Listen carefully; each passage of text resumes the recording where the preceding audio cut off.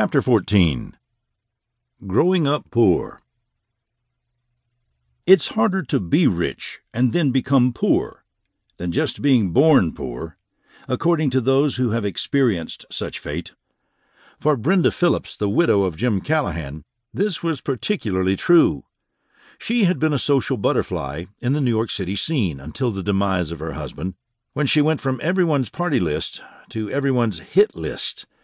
The name Callahan became synonymous with greed, deceit, and worst of all, trying to profit off fake art.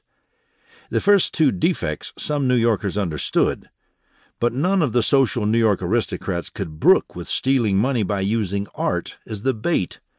It was just not done. Changing her name had helped, but occasionally Brenda would run into an old friend who had invested with her husband, and the whispers would begin again about how she was back in town and the nerve of her showing her face. The trauma had permanently damaged Brenda Phillips, so she spent most of her time indoors and away from the public.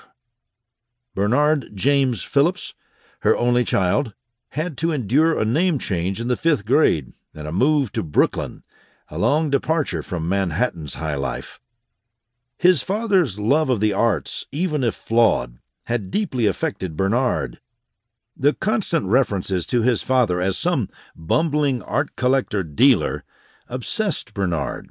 He was determined never to be the naive chump. He would make the world of art his profession, and someday those who had screwed his father and belittled him the most would regret their pompous actions.